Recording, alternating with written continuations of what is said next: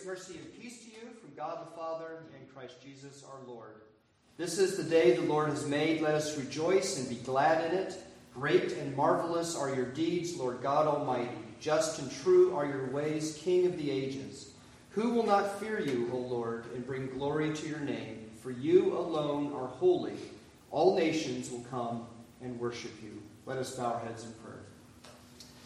Almighty God, you are the author and the foundation of our hope. Enable us to rely with confident expectation upon your promises that we receive from your word, knowing that the trials and hindrances of this present time are not worthy to be compared with the glory that shall be revealed, and having our faces steadfastly set toward the light that shines more and more to the perfect day that comes through Jesus Christ our Lord, in whose name we pray. Amen. Our first hymn is number 316, The Mighty God, the Lord.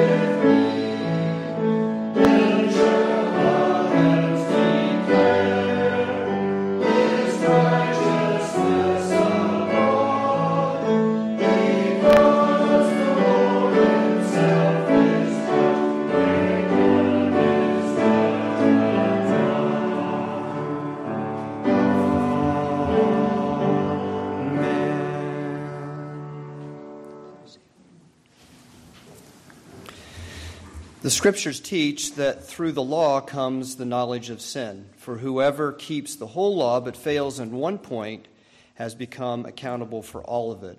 Let us then humbly confess our sin, bow our heads before the Lord, and confess our sin. Let us pray. Almighty and most holy Father, we have erred and strayed from your ways like lost sheep. We have followed too much the plans and desires of our own hearts. We have offended against your holy laws. We have left undone those things which we ought to have done, and we have done those things which we ought not to have done. Have mercy upon us, O Lord. Spare those who confess their faults. Restore those who are penitent, according to your promises declared to us in Christ Jesus our Lord. And grant, O most merciful Father, that we might hereafter live a godly and righteous life, to the glory of your holy name. Amen. Please stand for the assurance of pardon. Jesus Christ himself bore our sins in his body on the cross, so that, free from sin, we might live for righteousness. By his wounds we are healed. I declare to you as a minister of the gospel of Jesus Christ that all those who have faith in him and do repent of their sin are truly forgiven of all their sin. This is the good news of the gospel. Let us say together, praise be to God. Holy people in Christ, God created us male and female and gave us marriage so that husband and wife may help and comfort each other, living faithfully together in plenty and in want, in joy and in sorrow, in sickness and in health throughout all their days. God gave us marriage for the full expression of the love between a man and a woman. In marriage, a woman and a man belong to each other and with affection and tenderness freely give themselves to each other. God gave us marriage for the well-being of human society. It is not just simply for our own personal benefit or the benefit of the couple involved, but it is also for the well-being of society. It's for the ordering of family life and for the birth and nurture of children. God gave us marriage as a holy mystery in which a man and a woman are joined together and become one, just as Christ is one with the church. In marriage, husband and wife are called to a new way of life, created, ordered, and blessed by God. We rejoice that marriage is given by God. It is not just something constructed by humankind. Therefore, let us remember our vows and let marriage be held in honor by us all. And if you're not married, that is fine. Marriage is not everyone is called into the vocation and life of marriage. God has also given us the ability to live a life that is celibate for Him, and that may be, at least for a time, maybe for your whole life, the calling for you. But in either case, whatever our position in life, we are to honor and uphold marriage. And I don't need to tell you about how our society is quickly unraveling these things. Just going back to the point about God created us male and female, it's important to understand that at the root of who we are as people is our humanity. God made man in His own image, and that man there is referring to humanity in general, our humanness. And then it specifies the gender. So fundamental to who we are is our humanity. And if we have to encounter somebody, or if we do encounter people who are confused about their gender and doing all the transitioning and all that kind of thing, let us remember we're to treat them as human beings and then relate to them according to their true gender. But at the root of it is, and this is what our society is doing, is it's flipping everything and saying that at the heart of who we are is our gender, our sexuality. And it's not that. It's at the root of it is our humanity. And so we are to treat people, even who are horribly confused and who might be pushy about their transitioning, treat them as a human being, and then you have to negotiate how you're going to relate to them according to their true gender, what they really are. But that is what God has created for us, and let's be aware and mindful of our society that is rapidly trying to re-educate us on that. God's Word rises above the plans and intentions of humankind, and so we are to follow His Word above whatever our society is trying to teach us. This is God's will for us in Christ, and let us say, Amen. Our hymn is number 353, I Love Thy Kingdom, Lord.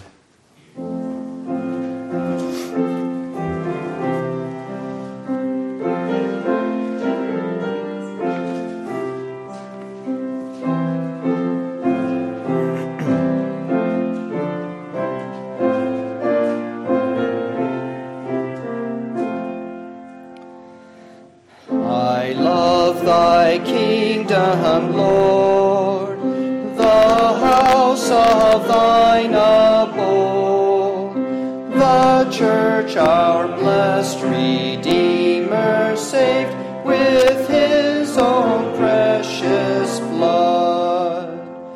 I love thy church, O God, her walls before thee stand, dear as the apple of thine eye, and graven on thy hand. Her my tears shall fall, for her my prayers ascend. To her my cares and toils begin, till toils and cares shall end. Beyond my highest joy, I prize her heavenly ways. Communion, solemn vows,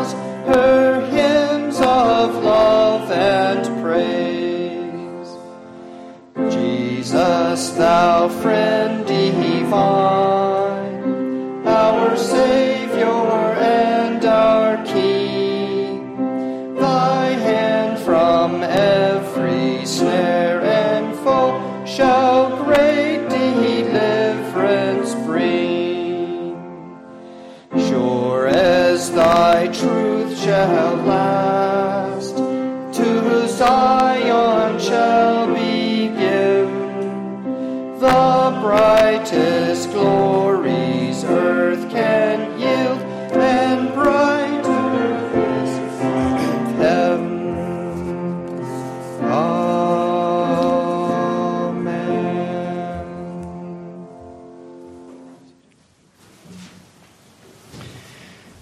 Please join me in prayer for those in need.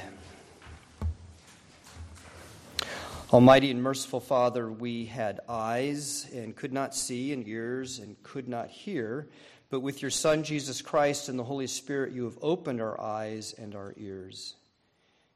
We see your mercy and kindness to us. You have sent us help when we were in trouble. You've given us rest and refreshment when we were tired. You have comforted our hearts and minds with your gracious word. You have brought us friends when we felt alone. And we perceive that these are gifts from you, and we give you thanks for them. Oh, Father, we also see the faithlessness in this world, the sin and immaturity in the church, and the suffering of the nations.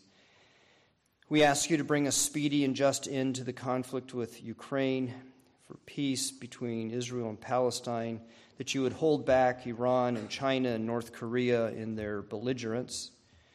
We also pray for the de-escalation of violence in our own cities and the management of our borders.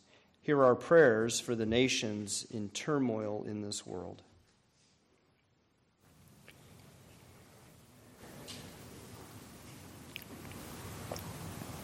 For those who ignore you and live like they do not depend upon you, we pray that they would know Christ, his sacrifice of himself for our salvation, and in humility they would praise him. We pray that we would be given the grace to proclaim the good news of Jesus Christ to them in word and deed, so that more people might confess faith in him and be joined with your church. We also pray for our Jewish neighbors around the church here in these neighborhoods, that we might know them better and have meaningful discussions about the salvation that you have accomplished. Hear our prayers for those who do not know Christ.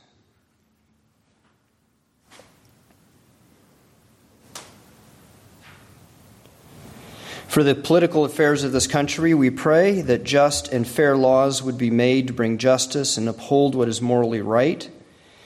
Help us to obey your word and show honor to whoever our elected officials are.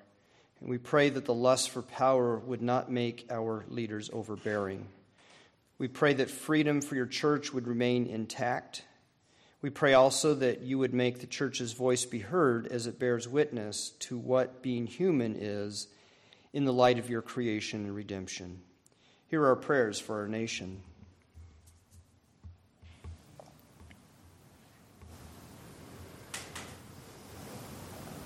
For other churches in our presbytery or in our denomination, and for our missionaries, we pray for them. We pray for Pilgrim OPC as their pastor, David Bonner, and we pray for Community OPC in Kalamazoo and their pastor, Jonathan Cruz. Also for Grace Covenant Church in Sheffield, Ontario, as they look for a pastor and continue to bear witness to Christ in that place. May all of these learn Christ and proclaim him. We pray as well for our missionaries in Uganda, Charles Jackson, Christopher Verdick, James Folkert, Mark Van Essendelf, Angela Voskuil, Leah Hopp, Tina DeYoung, and for Tony Kurto in Ethiopia. Hear our prayers for these, our missionaries, and the workers who help them.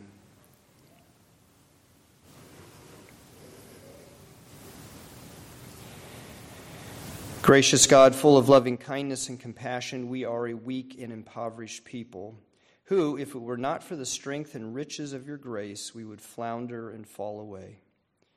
O Father, renew us again with your word. Make us the people of Christ, your own possession. Heal us and bind up our wounds. Particularly, give ear to our prayers for this congregation and those we lift up to you, for Don, for Tom and Eduardo and Shirley, for Jeff and Linda, for Fawn and Bob, Tammy's family, Becky, Phil, Angie, Vicky, Caroline, Dominique, Karen, and others we name to you in silence. For our work to teach the knowledge of Christ, may we teach more people Christian knowledge and our salvation in Jesus Christ through the education of the church. And we pray we would have enough money to continue the ministry of the church. Draw our hearts to you and guide our minds, so fill our imagination, so control our wills that they may be wholly yours, utterly dedicated to you. And then use us as you will, and always to your glory and for the welfare of others. Father, by your gracious benefits to us through Jesus Christ, may your kingdom come and the new life of the Spirit fill the earth. In the name of Jesus Christ, who taught us to pray, saying, Our Father, who art in heaven, hallowed be thy name. Thy kingdom come, thy will be done, on earth as it is in heaven. Give us this day our daily bread, and forgive us our debts, as we forgive our debtors. And lead us not into temptation, but deliver us from evil. For thine is the kingdom, and the power, and the glory forever. Amen. Let us present our gifts and offerings to the Lord.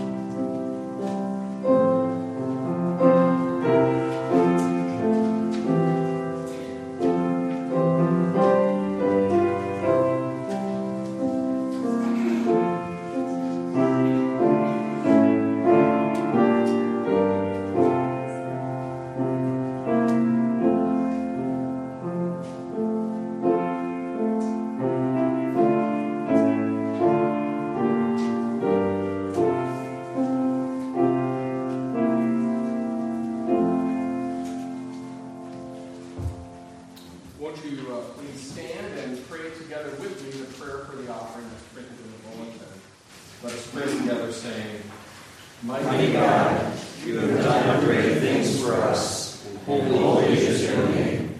Bless all we offer you, ourselves, our time, and our possessions, that through us your grace and favor may be known to all the world. For the sake of Jesus Christ, our Redeemer. Amen.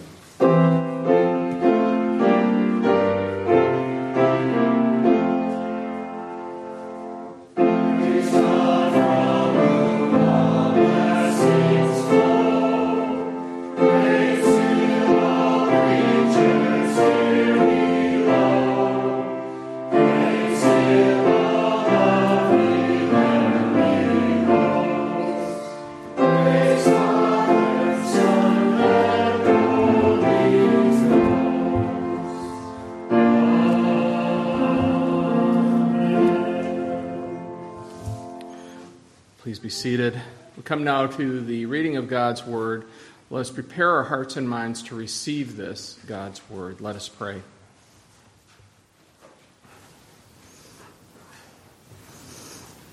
Heavenly Father, may it please you now to soften our hearts, open our ears, prepare our hearts and minds to receive your Word, that it may take root in our lives, that it would produce fruit of repentance and growth in Christ. For I do pray this in his name. Amen. Our first reading comes from the book of Daniel, chapter 8. Listen now to God's word. In the 3rd year of the reign of King Belshazzar, a vision appeared to me, Daniel, after that which appeared to me at the first. And I saw in the vision, and when I saw, I was in Susa, the capital, which is in the province of Elam. And I saw in the vision, and I was at the Ulai Canal. I raised my eyes and saw, and behold, a ram standing on the bank of the canal. It had 2 horns, and both horns were high, but one was higher than the other, and the higher one came up last. I saw the ram charging westward and northward and southward. No beast could stand before him, and there was no one who could rescue from his power. He did as he pleased and became great. As I was considering, behold, a male goat came from the west across the face of the whole earth, without touching the ground, and the goat had a conspicuous horn between his eyes. He came to the ram with the 2 horns, which I had seen standing on the bank of the canal, and he ran at him within his powerful wrath. I saw him come close to the ram, and he was enraged against him and struck the ram and broke his 2 horns. And the ram had no power to stand before him, but he cast him down to the ground and trampled on him. And there was no one who could rescue the ram from his power. Then the goat became exceedingly great, but when he was strong, the great horn was broken. And instead of it, there came up 4 conspicuous horns toward the 4 winds of heaven. Out of one of them came a little horn, which grew exceedingly great toward the south, toward the east, and toward the glorious land. It grew great, even to the host of heaven. And some of the host and some of the stars it threw down to the ground and trampled on them. It became great, even as great as the prince of the host. And the regular burnt offering was taken away from him, and the place of his sanctuary was overthrown. And a host will be given over to it, together with the regular burnt offering, because of transgression. And it will throw truth to the ground, and it will act and prosper. Then I heard a holy one speaking, and another holy one said to the one who spoke, "For how long is the vision concerning the regular burnt offering, the transgression that makes desolate, and the giving over of the sanctuary and host to be trampled underfoot?" And he said to me, "For 2,300 evenings and mornings, then the sanctuary shall be restored to its rightful state." When I, Daniel, had seen the vision, I sought to understand it. And behold, there stood before me one having the appearance of a man.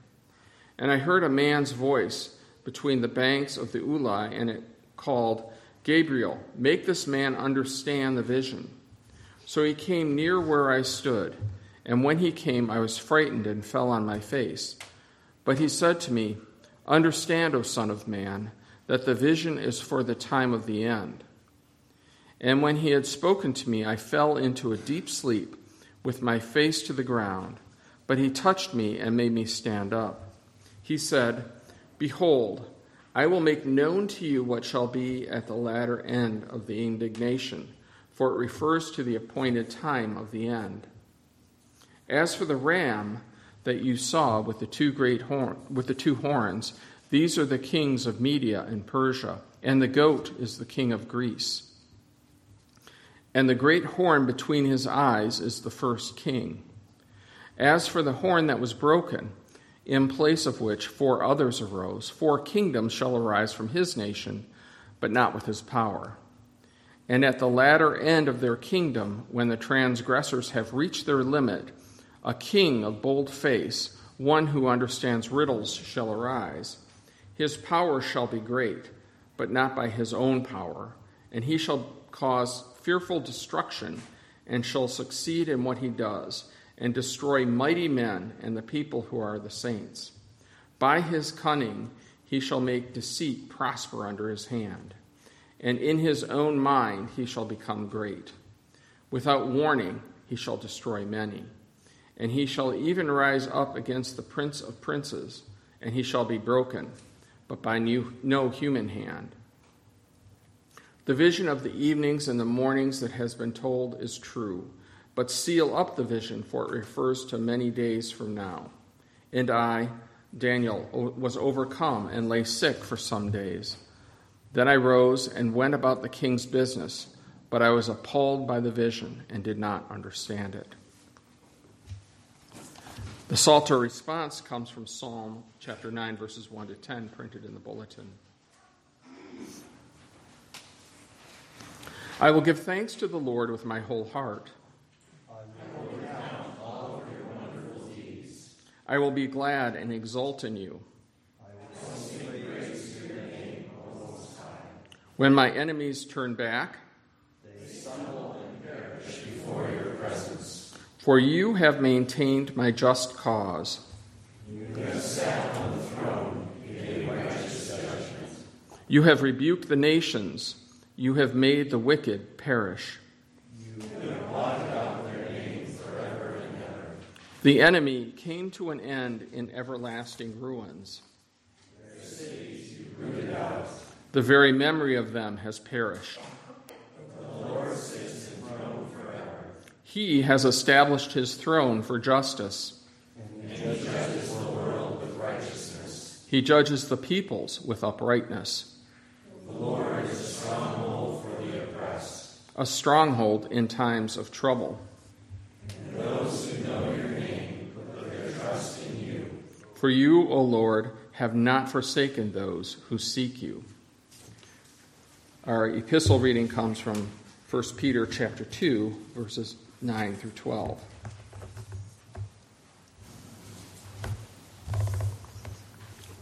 Again, God's word. But you are a chosen race, a royal priesthood, a holy nation, a people for his own possession, that you may proclaim the excellencies of him who called you out of darkness into his marvelous light. Once you were not a people, but now you are God's people. Once you had not received mercy, but now you have received mercy. Beloved, I urge you as sojourners and exiles to abstain from the passions of the flesh, which wage war against your soul.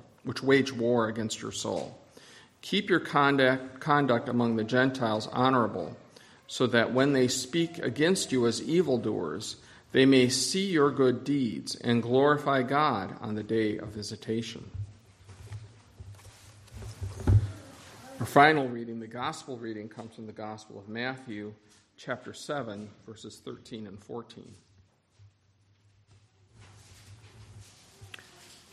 Enter by the narrow gate, for the gate is wide and the way is easy that leads to destruction, and those who enter by it are many. For the gate is narrow and the way is hard that leads to life, and those who find it are few. The word of the Lord. Thanks be to God.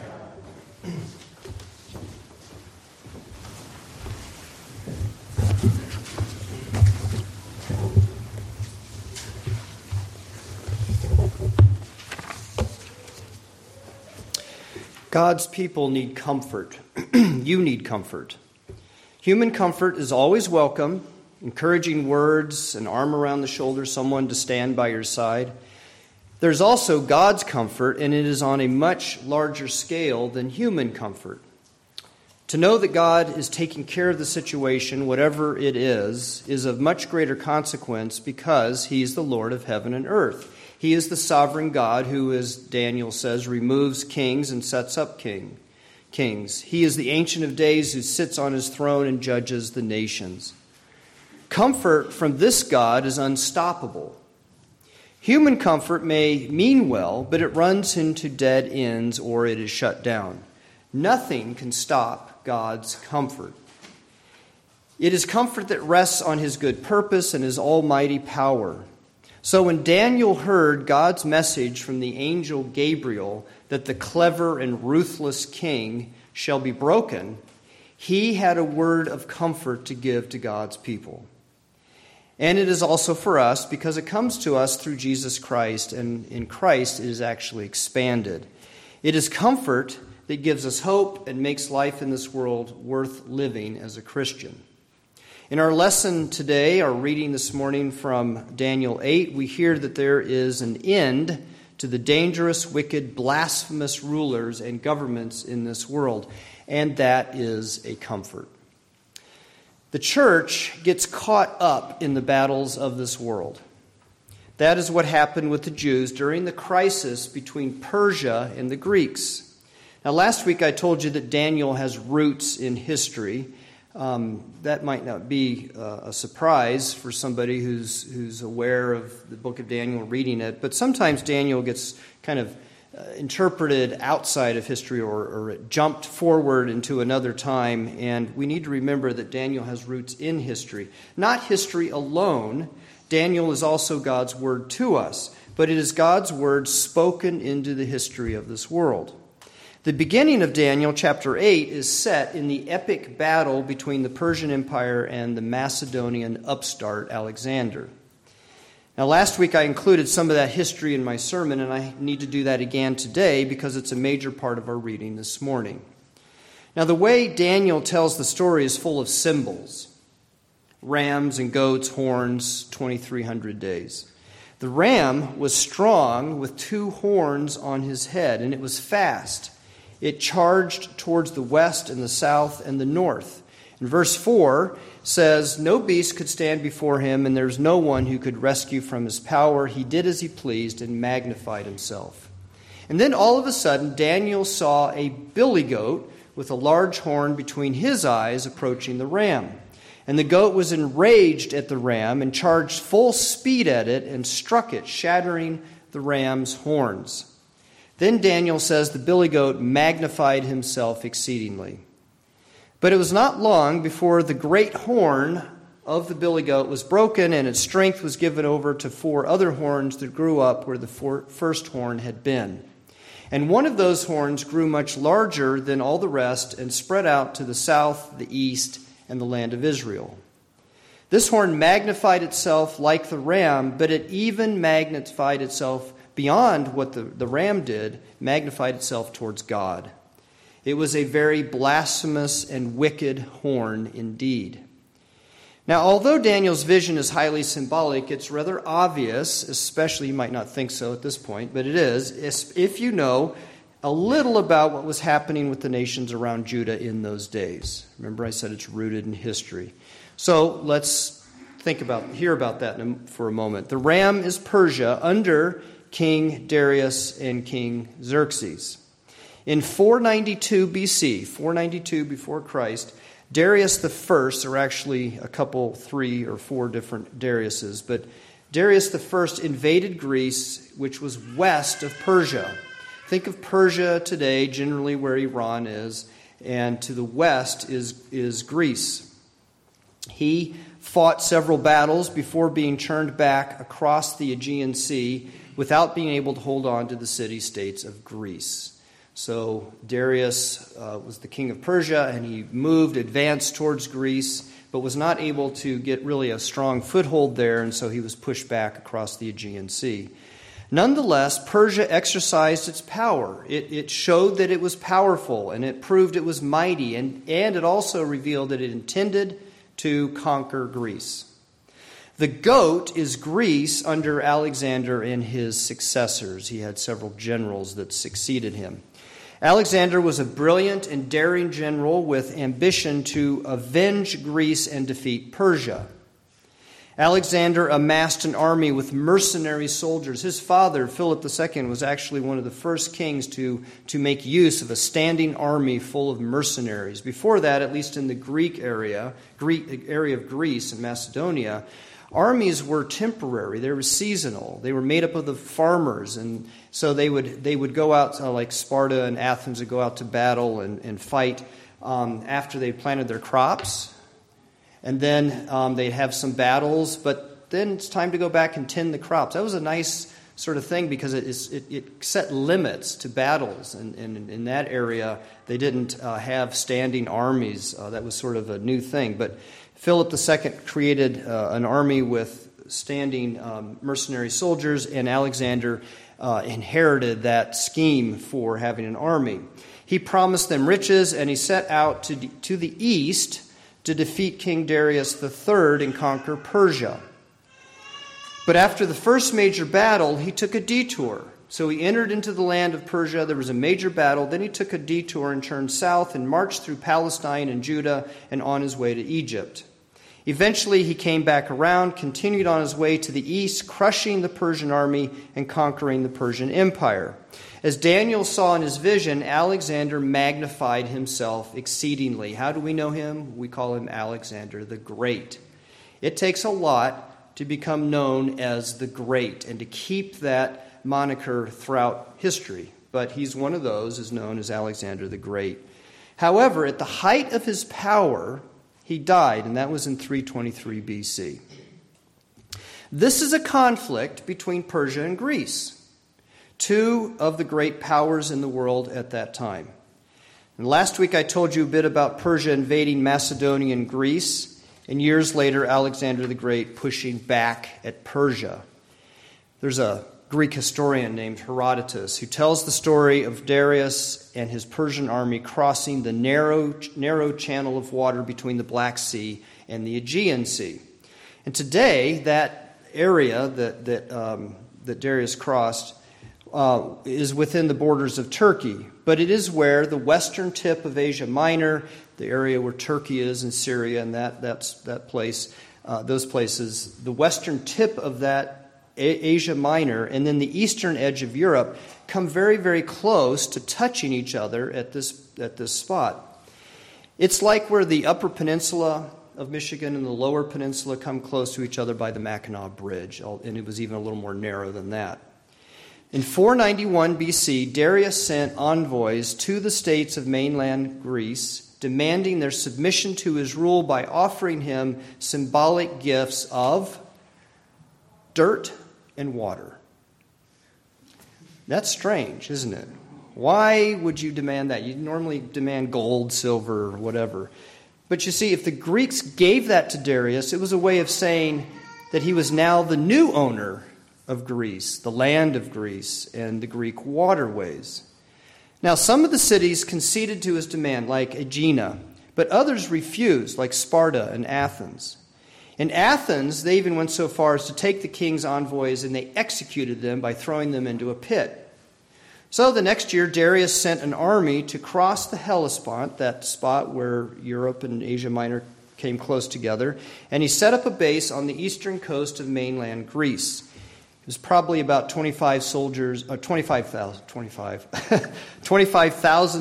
including 1,000 cavalry and 600 ships. The island cities of Naxos and others submitted to Darius's army. There were others like Eretria that were defeated.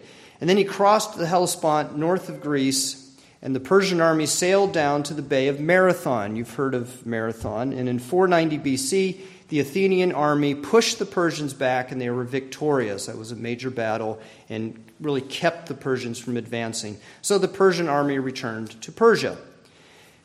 Now, needless to say, there was a rift, and that's probably a very mild word, between Persia and Greece. And about 160 years later, Alexander became the ruler over Macedon and the Greek states, and he set out with his army to the same spot that the Persian army had crossed over into Greece, but Alexander went in the reverse direction. He's headed east, and he crossed over into Persia. And once he was on the other side, he jumped out of his boat, and I told you last week, he took a spear and he hurled it into the ground on the Persian side, basically saying, "This is mine, I'm taking it." Now, I've gone into some detail about the clash between Persia and Greece, and it's not simply to give you a history lesson. It's so that you can see that there was a bitter fight between Persia and Greece, and it went on for a couple hundred years. And God's people were outside of it, at least at the beginning. Darius the first had let the Jews go. As long as they paid their tribute and didn't cause any waves, they were free to rebuild their lives. They did not instigate the Greco-Persian war. They didn't contribute to it. And even though the Jews had been captives in Persia, they had been released and they were trying to rebuild their cities and their temple in Judah. God's people were not trying to conquer other kingdoms or extend their territory. So you might say they were minding their own business. That is, until Alexander the Great marched through the Holy Land and he claimed Judah for his empire. Yet even Alexander the Great did not try to drastically change their lives. He looked around, he came into Jerusalem, he looked around and went on his way. Judah was now part of Alexander's empire, but the Jews were more or less free to live as God's people. The Greek and Persian crisis was largely an outside conflict until a later Greek general came along named Antiochus. These are two empires attacking and trying to destroy each other all on their own. And there have been times when God's people have been invested in fights and conflicts with other governments and nations. That's true. The Jews sometimes were embroiled in those kind of conflicts, partly from their own initiative. And Christians have too. The First Crusade was like that. Pope Urban II called for an army of people the people who lived in France and Germany and England today, to go down to the Holy Land and take Jerusalem back from the Muslims. That was in 1096 AD. Noblemen and kings, monks, all answered the call. They led a variety of armies into the east. They besieged the cities. They fought the Muslims. They actually retook Jerusalem. Now today, there are a number of battles in society and international conflicts that many Christians say don't involve us.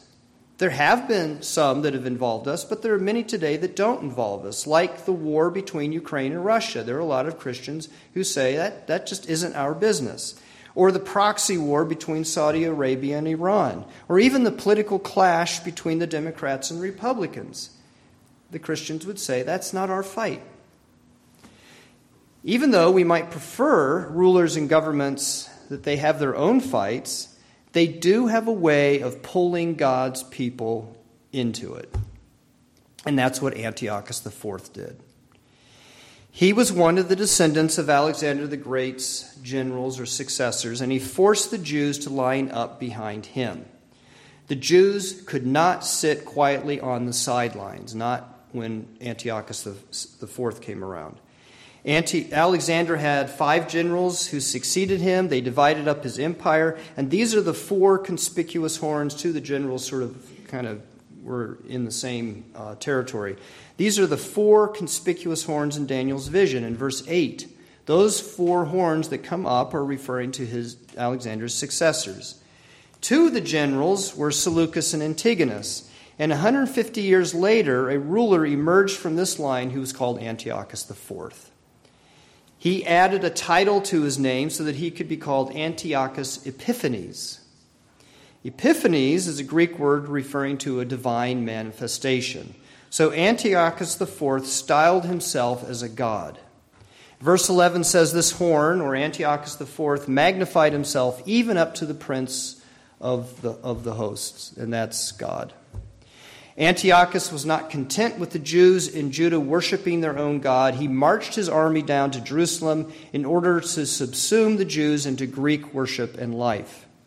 Antiochus IV went so far as to desecrate the temple in Jerusalem, and he set up an altar to Zeus in it with continual sacrifices offered to the Greek god. The pagan control and blasphemous worship is what verses 13 and 14 are talking about, with the desolating rebellion. I think the ESV called it transgression. It's this desolating rebellion in the temple in Jerusalem. And then it talks about the 2300 days. It was that time when Antiochus removed the Jewish high priest. He established the abominable sacrifices on the pagan altar in the temple. And this went on for a time until some of the Jews rose up, Judas Maccabeus, the Maccabean family. They rose up and defeated the Greeks in Judah and rededicated the temple in 164 before Christ, 164 BC. That's a period of about 6 to 7 years. Antiochus pulled the Jews into his fight.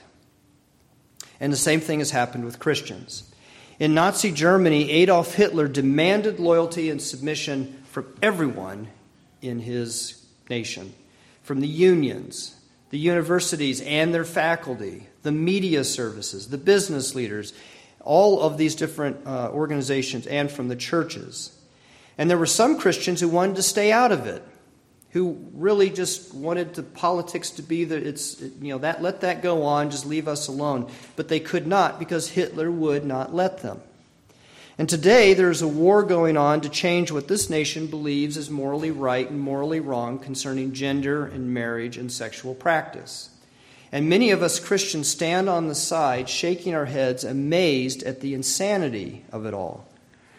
But those leading the charge to re-educate us are not content with anyone staying out of it, especially Christians. We pull our children out of schools, we put our heads down and do our work, we avoid the hard conversations. But for the aggressors who want to recreate our hearts and minds, this isn't good enough.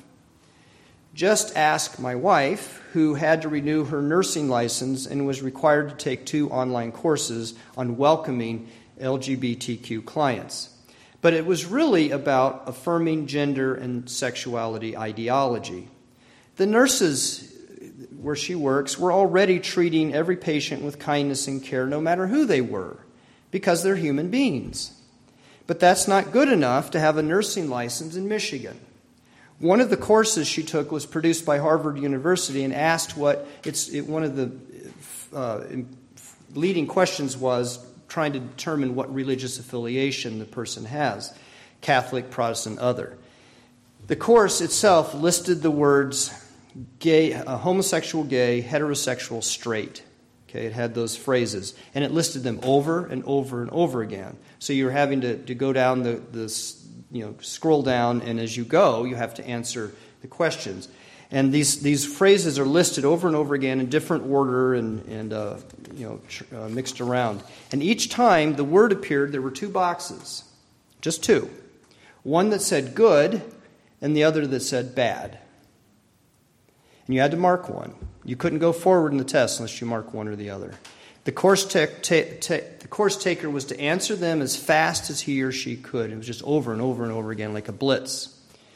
It's clear that her employer and the state and the Harvard test are trying to change the hearts and minds of the nurses.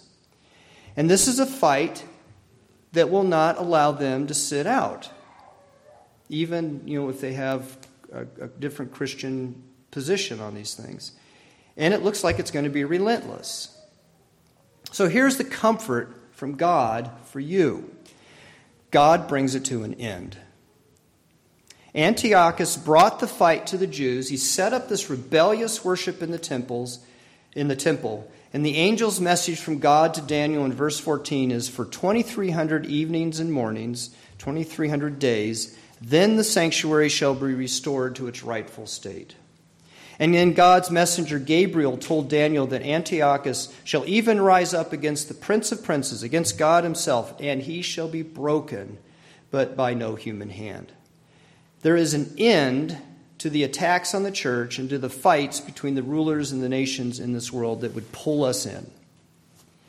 There is a provisional end, in other words, an end with a small e. Antiochus came to an end in 164 BC. Another Persian king rose up and attacked from the east, dividing the Greek world in half, and that's right in the middle of Antiochus's empire. The bare bones account is that Antiochus died while trying to retake the land that he had ruled. The Jewish writing 2 Maccabees gives a more detailed version of how Antiochus died, and maybe it's embellished a bit, but it makes the point very strong. This is what it says. The all-seeing Lord, the God of Israel, struck Antiochus with an incurable and invisible blow. As soon as he stopped speaking, he was seized with a pain in his bowels for which there was no relief, and with sharp internal tortures. And that very justly, for he had tortured the bowels of others with many and strange inflictions. Yet he did not in any way stop his insolence, but was even more filled with arrogance, breathing fire in his rage against the Jews, and giving orders to drive even faster. He was in his chariot. And so it came about that he fell out of his chariot as it was rushing along, and the fall was so hard as to torture every limb of his body. Thus he who only a little while before had sought in his superhuman arrogance that he could command the waves of the sea and had imagined that he could weigh the high mountains in a balance, was brought down to earth and carried in a litter, making the power of God manifest to all. And so the godly man's body swarmed with worms, and while he was still living in anguish and pain, his flesh rotted away, and because of the stench, the whole army felt revulsion at his decay. That's a very long way of saying he came to an end. there's an end to those who attack the church, and it's God's end for them. Those who demand the church affirm their gender ideology will come to an end. God will bring this ideology to an end. But there's another end, and that's with a capital E. So there's an end with a small e, a provisional end, and then there's this other end with a capital E, the end. Jesus speaks of it in our gospel lesson when he talks about the two gates and the roads that pass through them. The gate is wide, and the way is easy that leads to destruction, and then the way is hard that leads to life. Those roads are leading to these destinations, destruction or life. Each one leads to an end. God has set a final end for all of us. The end comes when Jesus Christ returns and he sits in judgment over the whole world. And everyone shall stand before him, and the rulers of this world, like Darius and Alexander the Great and Antiochus, also Daniel and God's people, as well as those who are pressing the new gender ideology, you and me will all stand before him. And God will end, with a capital E, the attacks, the ideological rebellion, and the persecution of the church. And then we will come to one end or the other, depending if we have faith in Christ or not. And those who go to the end of destruction, there are some who will go to that end. And there will be those who go to the end of peace with God. Jesus says in another one of his parables, "Come you who are blessed by my Father, inherit the kingdom prepared for you before the foundation of the world." This is an end that's full of life and peace with God under his blessing. Now, let us not think that these two ends have nothing to do with each other. There's a relationship between the small e end and the big E end.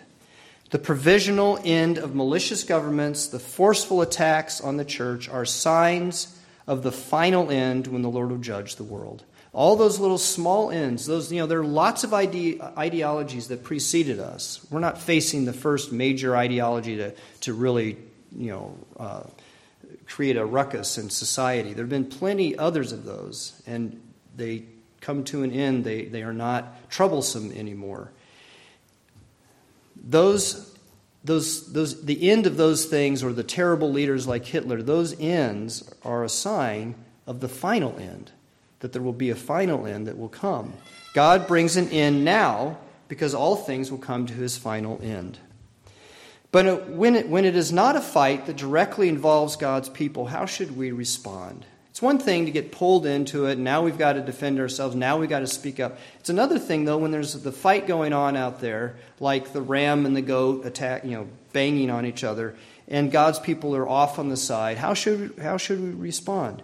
Well, some time ago, I talked with a Christian leader about this, and he told me we should just sit back with a big bowl of popcorn and watch the nations consume each other. Watch society go down in flames. The church should just mind its own business and leave the world to their own fights, is what he was saying.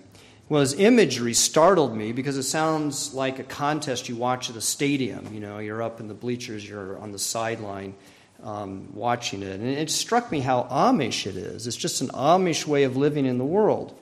Are we called by God to be isolationists? The problem is, even if you think so, the problem is those in conflict have a way of pulling God's people into their battles. And that's what happened when Antiochus IV became king. Sometimes we have to choose sides in the world's battles because one side is more right than the other, or at least they are more right about the bigger issues. But even if we find ourselves in a position where we must stand on one side or the other, one side or the other in the conflicts of this world, we Christians are called to a higher purpose. We should not let the conflicts define our calling as Christians. We are going to be drawn into those. We will have to face and choose sides sometimes, but we always must remember we're called to a higher purpose. And that comes out in Daniel 8. God comforts us with the message in Daniel 8. There's an end to the conflict in our nation. There's an end to the battles between the nations. With the gospel and faith, we know that our end is with Christ and it's peace with God. Jesus came to us here where the nations are in conflict, and he made a promise. I thought about using that as our gospel lesson, but I chose the other. But this is a promise that comes from John 14. He promised to be with us by the Holy Spirit, and he said, "Peace I leave with you, my peace I give to you. Not as the world gives do I give to you. Let not your hearts be troubled, neither let them be afraid. But what are we to do? We're comforted, and then what are we to do? We're to sit back and watch what happens in the world and just enjoy our comfort? We're to bring the peace of Christ, the peace that he gives us, to the world. Now, most of us don't have the opportunity to interact on a national or international level to bring God's peace or his comfort to the nations in conflict. We don't have that opportunity, most of us. Some Christians do function at that level, and they've actually brought peace and comfort to nations in conflict. However, what most of us will see is other people's fights on a more interpersonal level. And these are where we can bring God's comfort and peace. Here's an example. My wife Heidi and I came upon a conflict once. We actually weren't married yet at this point. We went on a walk in Omaha, and there were two cars stopped on the side of a residential road. Next to one of the cars was a group of teenagers, and they had surrounded a young man who was the driver of the other car. And the group of boys was pushing around the single guy and yelling at him. He was clearly escalating. Heidi and I saw it, but it wasn't our fight, right? Nevertheless, we approached the angry guys and stood near them, asking them questions. It's kind of strange now that I think about it, but we stood off on the side and just asked them questions. What are you doing? What's the problem? There are other ways to settle this, but we were a presence, and we just stood there. We stood there for a while, and finally the group of boys gave up, and they kicked the single guy's car, got into their vehicle, and drove off. And the guy who was alone thanked us, and then he left also. Now, did those boys become friends and live peaceably with each other? I don't know. Kind of doubt it.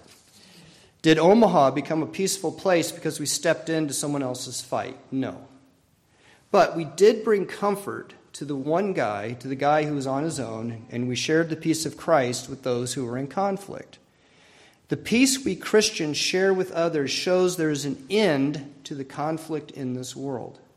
And more than that, there's an end that is peace with God through Jesus Christ. There is an end that is destruction, but there's also an end that is peace with God through Jesus Christ. And the comfort and peace we share as Christians is showing that end. Christ gives us comfort and peace so that we can share it with others. Let us pray. Grant us, Lord, not to be anxious about earthly things, but to love things heavenly. And even now, while we are placed among people and nations in conflict, to hold fast to your peace and comfort in Christ that shall endure. Through the same Jesus Christ our Lord, who lives and reigns with you, O Father, and the Holy Spirit, one God forever and ever. Amen. Please stand. We confess our faith with the creed in the bulletin. We believe in one God, the Father Almighty, maker of heaven and earth, of all things visible and invisible, and in one Lord Jesus Christ, the only begotten Son of God, begotten of his Father before all worlds, God of God, light of light, very God of very God, begotten, not made, being of one substance with the Father, through whom all things were made, who for us and for our salvation came down from heaven and was incarnate by the Holy Spirit of the Virgin Mary, and was made man, and was crucified also for us under Pontius Pilate. He suffered and was buried. And the third day he rose again, according to the Scriptures, and ascended into heaven, and is seated at the right hand of the Father. And he shall come again with glory to judge both the living and the dead, whose kingdom shall have no end. And we believe in the Holy Spirit, the Lord and giver of life, who proceeds from the Father and the Son, who with the Father and the Son together is worshipped and glorified, who spoke by the prophets. And we believe in one holy, Catholic, and Apostolic Church. We acknowledge one baptism for the remission of sins, and we look for the resurrection of the dead and the life of the world to come. Amen. Our hymn as we come to the Lord's table is number 347, The Church's One Foundation.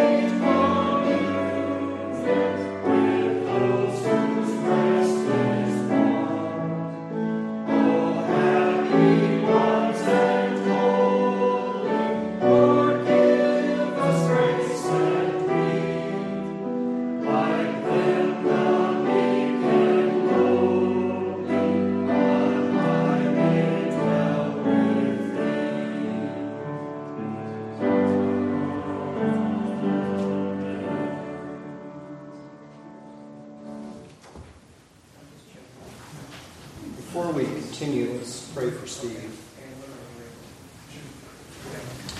Heavenly Father, we do pray that you would take care of Steve, help him to feel well. We pray that he would be able to rest here, and that your grace would be at work to help him at this moment. In Christ's name we pray. Amen. Is there anything okay? I think we're okay. Okay. All right. Just feeling weak. All right.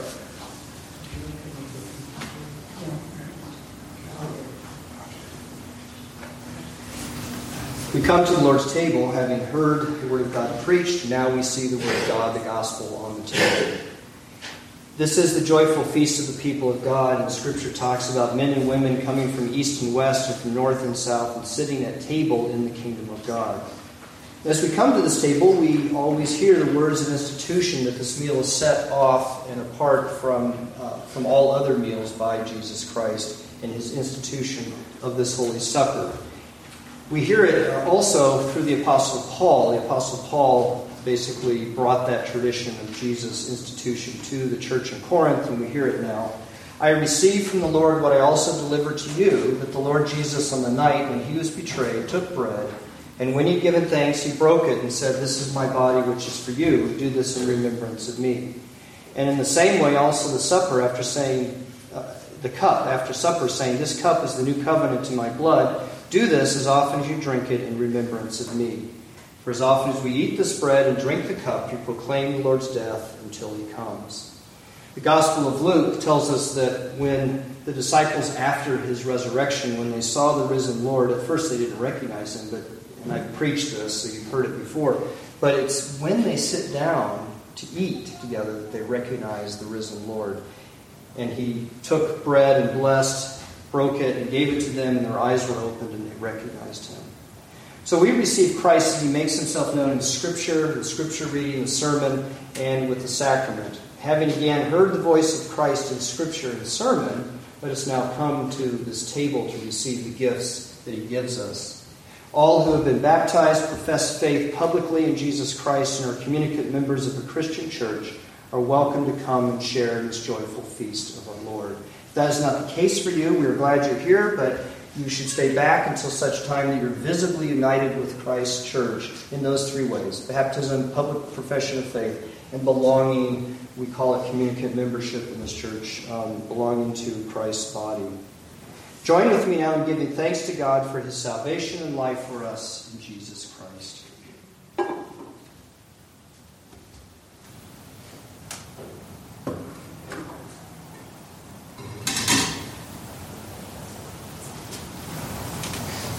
The Lord be with you. And also with you. Lift up your hearts. We lift them up to the Lord. Let us give thanks to the Lord our God. It is right to give him thanks and praise. We do give you thanks, Almighty God, because you have created us. We would not exist without your creative work. You've created us in your image. You've given us a world full of good things. But most of all, at this moment, we give you thanks for sending your beloved Son, who, though he is equal with you, became a man and lived among us as a servant of our salvation. He was obedient even to die on the cross so that we might pass from death to life. He was put to death for our trespasses and raised for our justification. And therefore all of heaven praises your great and glorious name, and we join them in that praise, saying, "Holy, holy, holy Lord, God of hosts, heaven and earth are full of the majesty of your glory. Hosanna in the highest." And now we pray that you would consecrate this bread and cup so that our eating of this bread and drinking of this cup may be for us a participation in the body and blood of our Lord Jesus Christ. For we do come to this meal with faith, the faith that your church has always expressed, even with that ancient line, Christ has died, Christ has risen, Christ will come again. We profess that faith as well. And we thank you that even as there is one bread and one cup, so the church is one, and together with all your holy people, we have been united in Christ. We praise you and glorify you forever, Jesus Christ our Lord, through whom all good things come, and who has blessed us with the life-giving Spirit. To you is all the honor and glory, along with the Father and the Holy Spirit. And we offer our thanksgiving with one voice. Together we say, Amen. The Lord Jesus Christ took the bread, and after giving thanks, he broke it and said, "This is my body given for you. Do this in remembrance of me." And he also took the cup, saying, "This cup is the cup of the new covenant, sealed in my blood, shed for you for the forgiveness of sins. As often as you drink it, do this in remembrance of me."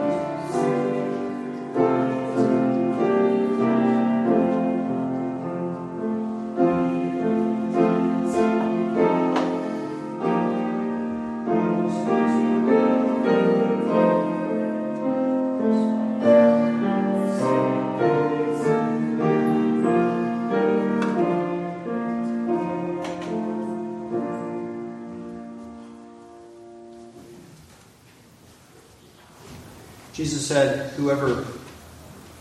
said, "I am the vine, you are the branches. Apart from me, you can do nothing.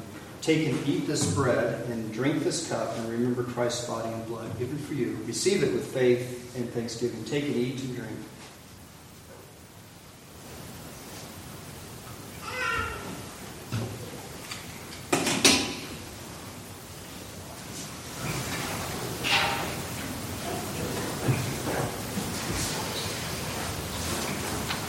Let us pray.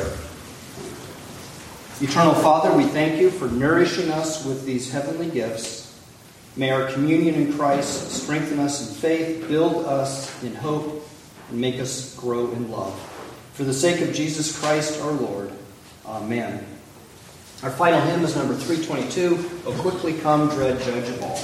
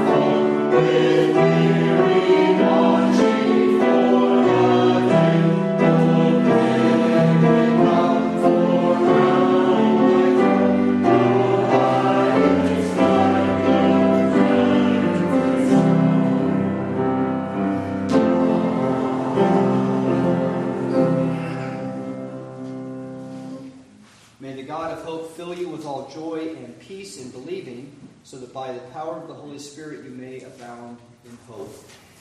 And the blessing of God the Father, the Son, and the Holy Spirit be upon you all now and forever. Amen.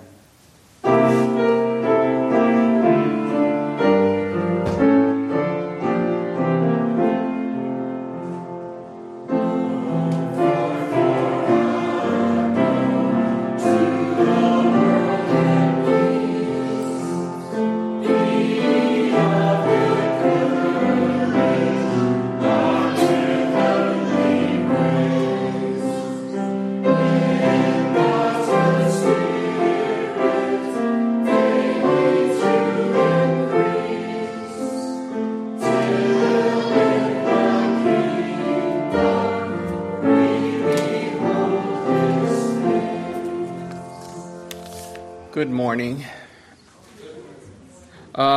Just a few brief announcements. We are not having CE today, correct? No, we are. We are. Okay. I wasn't sure because George wasn't here. It's going to be me. Oh, you're teaching. Okay. It's better than saying you're teaching. I don't know why I did that. That'll be good. And then also, I just wanted to thank the Hannums for hosting our prayer meeting this past Friday. It was a wonderful time. If you haven't been to that, I would encourage you to look at that. The next time it will be August 10th at 6, again at the Hannums house. No. The date and the people are wrong. The date and the people are wrong. Well, it's going to be the third Friday at the church. So. Third Friday at the church. Okay, I'm glad we got that settled. No, Julie Cowles. It's the third Friday at the Cowles. Third Friday. It's Stay evolving tuned. right in front of us. Third, third. At the Cowles at the same weekend as the Dream Cruise. Oh. Well, it'll be just like a dream cruise. Just come from the east. Come in your classic car. Okay, what we want is for everyone to be wearing 50s attire and your classic car of your choice. Yeah, well, stay tuned on that one. Okay, sorry I brought that one up. Please be in prayer for the Harvest Church. I know we've mentioned this several times. It's coming up in the next few weeks, and so we do pray that that would resolve and God's will would be accomplished in that discussion. So just please be in prayer for that. And not only for the trial, which is coming up, but also pray for healing in that church. That's going to be an ongoing thing that will need continual prayer for the next period of time. So just please keep them in your prayers. Anything else? Oh, Hannah, you had something. I'm sorry. Yeah, so this is Robert's Court and Jake and me for the Chinese Education Freedom Fund. We're doing a Zoom session at the end of August.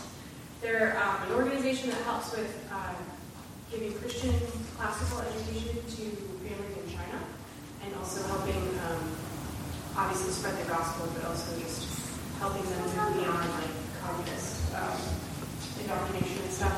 So if you're interested in that, if you could send me an email, I think it's in there. It might not be. Anyway, or talk to me and I can get you on that. It's a 45-minute Zoom session. I can't remember the date yet of August. So, yeah, just a little more explanation. Okay, for those who are listening remotely, Deneen, you sent an email out regarding the Christian Education Freedom Fund, which goes to help support classical education in China from a Christian perspective. So it's not just in terms of the educational side of things, but strongly focused on the gospel. So please be in prayer for that work, but then also check Deneen's email out. There's some kind of a... It's just me and Jake. So because it's China, everything is word of mouth. So they don't have any... They have a website, but we are helping just put them out there more. So Hannah and Jake Dutt will be having a discussion at the end of August, you said? End of August. So look for that in the email that went out. Okay, Chris. If you could remember to pray for my oldest son Ben and Courtney and Seth, who's 9 months old. They're heading to Japan this Friday to a 10-day mission sort of trip with their church. So they have PCA missionaries are in China, and they're going to kind of go do a visit and encouragement tour with the missionaries. So if you could please pray for their safety. Thanks. Again, for those listening, Ben, Courtney, and Seth. I knew I should have remembered. God. Ben, Courtney, and Seth are going to Japan for about 10 days to participate in a mission trip, so please be in prayer for them. Jack, sorry. Or Barb. Pray for our nephew Luis. He is 23. He's having some surgery in the morning. Your nephew's name is what? Luis. Luis is going to be having surgery, the Hannum's nephew. Please keep him in your prayers. And then Linda Johnson. Saturday. This coming Saturday? So this coming Saturday is is volunteer day at the church. Not work day, it's volunteer day. Just maybe some light housekeeping even in here. Light housekeeping, some garden work, trimming bushes, roundup in all those weeds and forests growing in the cracks of our driveway. I would add to that, I've noticed some thistles growing in the lawn. And if kids want to go out and run around, that's not a nice plant to run into. So they've been chopped, but they're still there. If somebody has like a long dandelion remover or something, we can pull those out. They're like, it's not, maybe like 8 or 10 of them. So. Okay. 9:30. 9:30 at the church is volunteer day. Annie, was that that was your question? Okay, anything else? All right, well, good enough. We'll be dismissed. Thank you.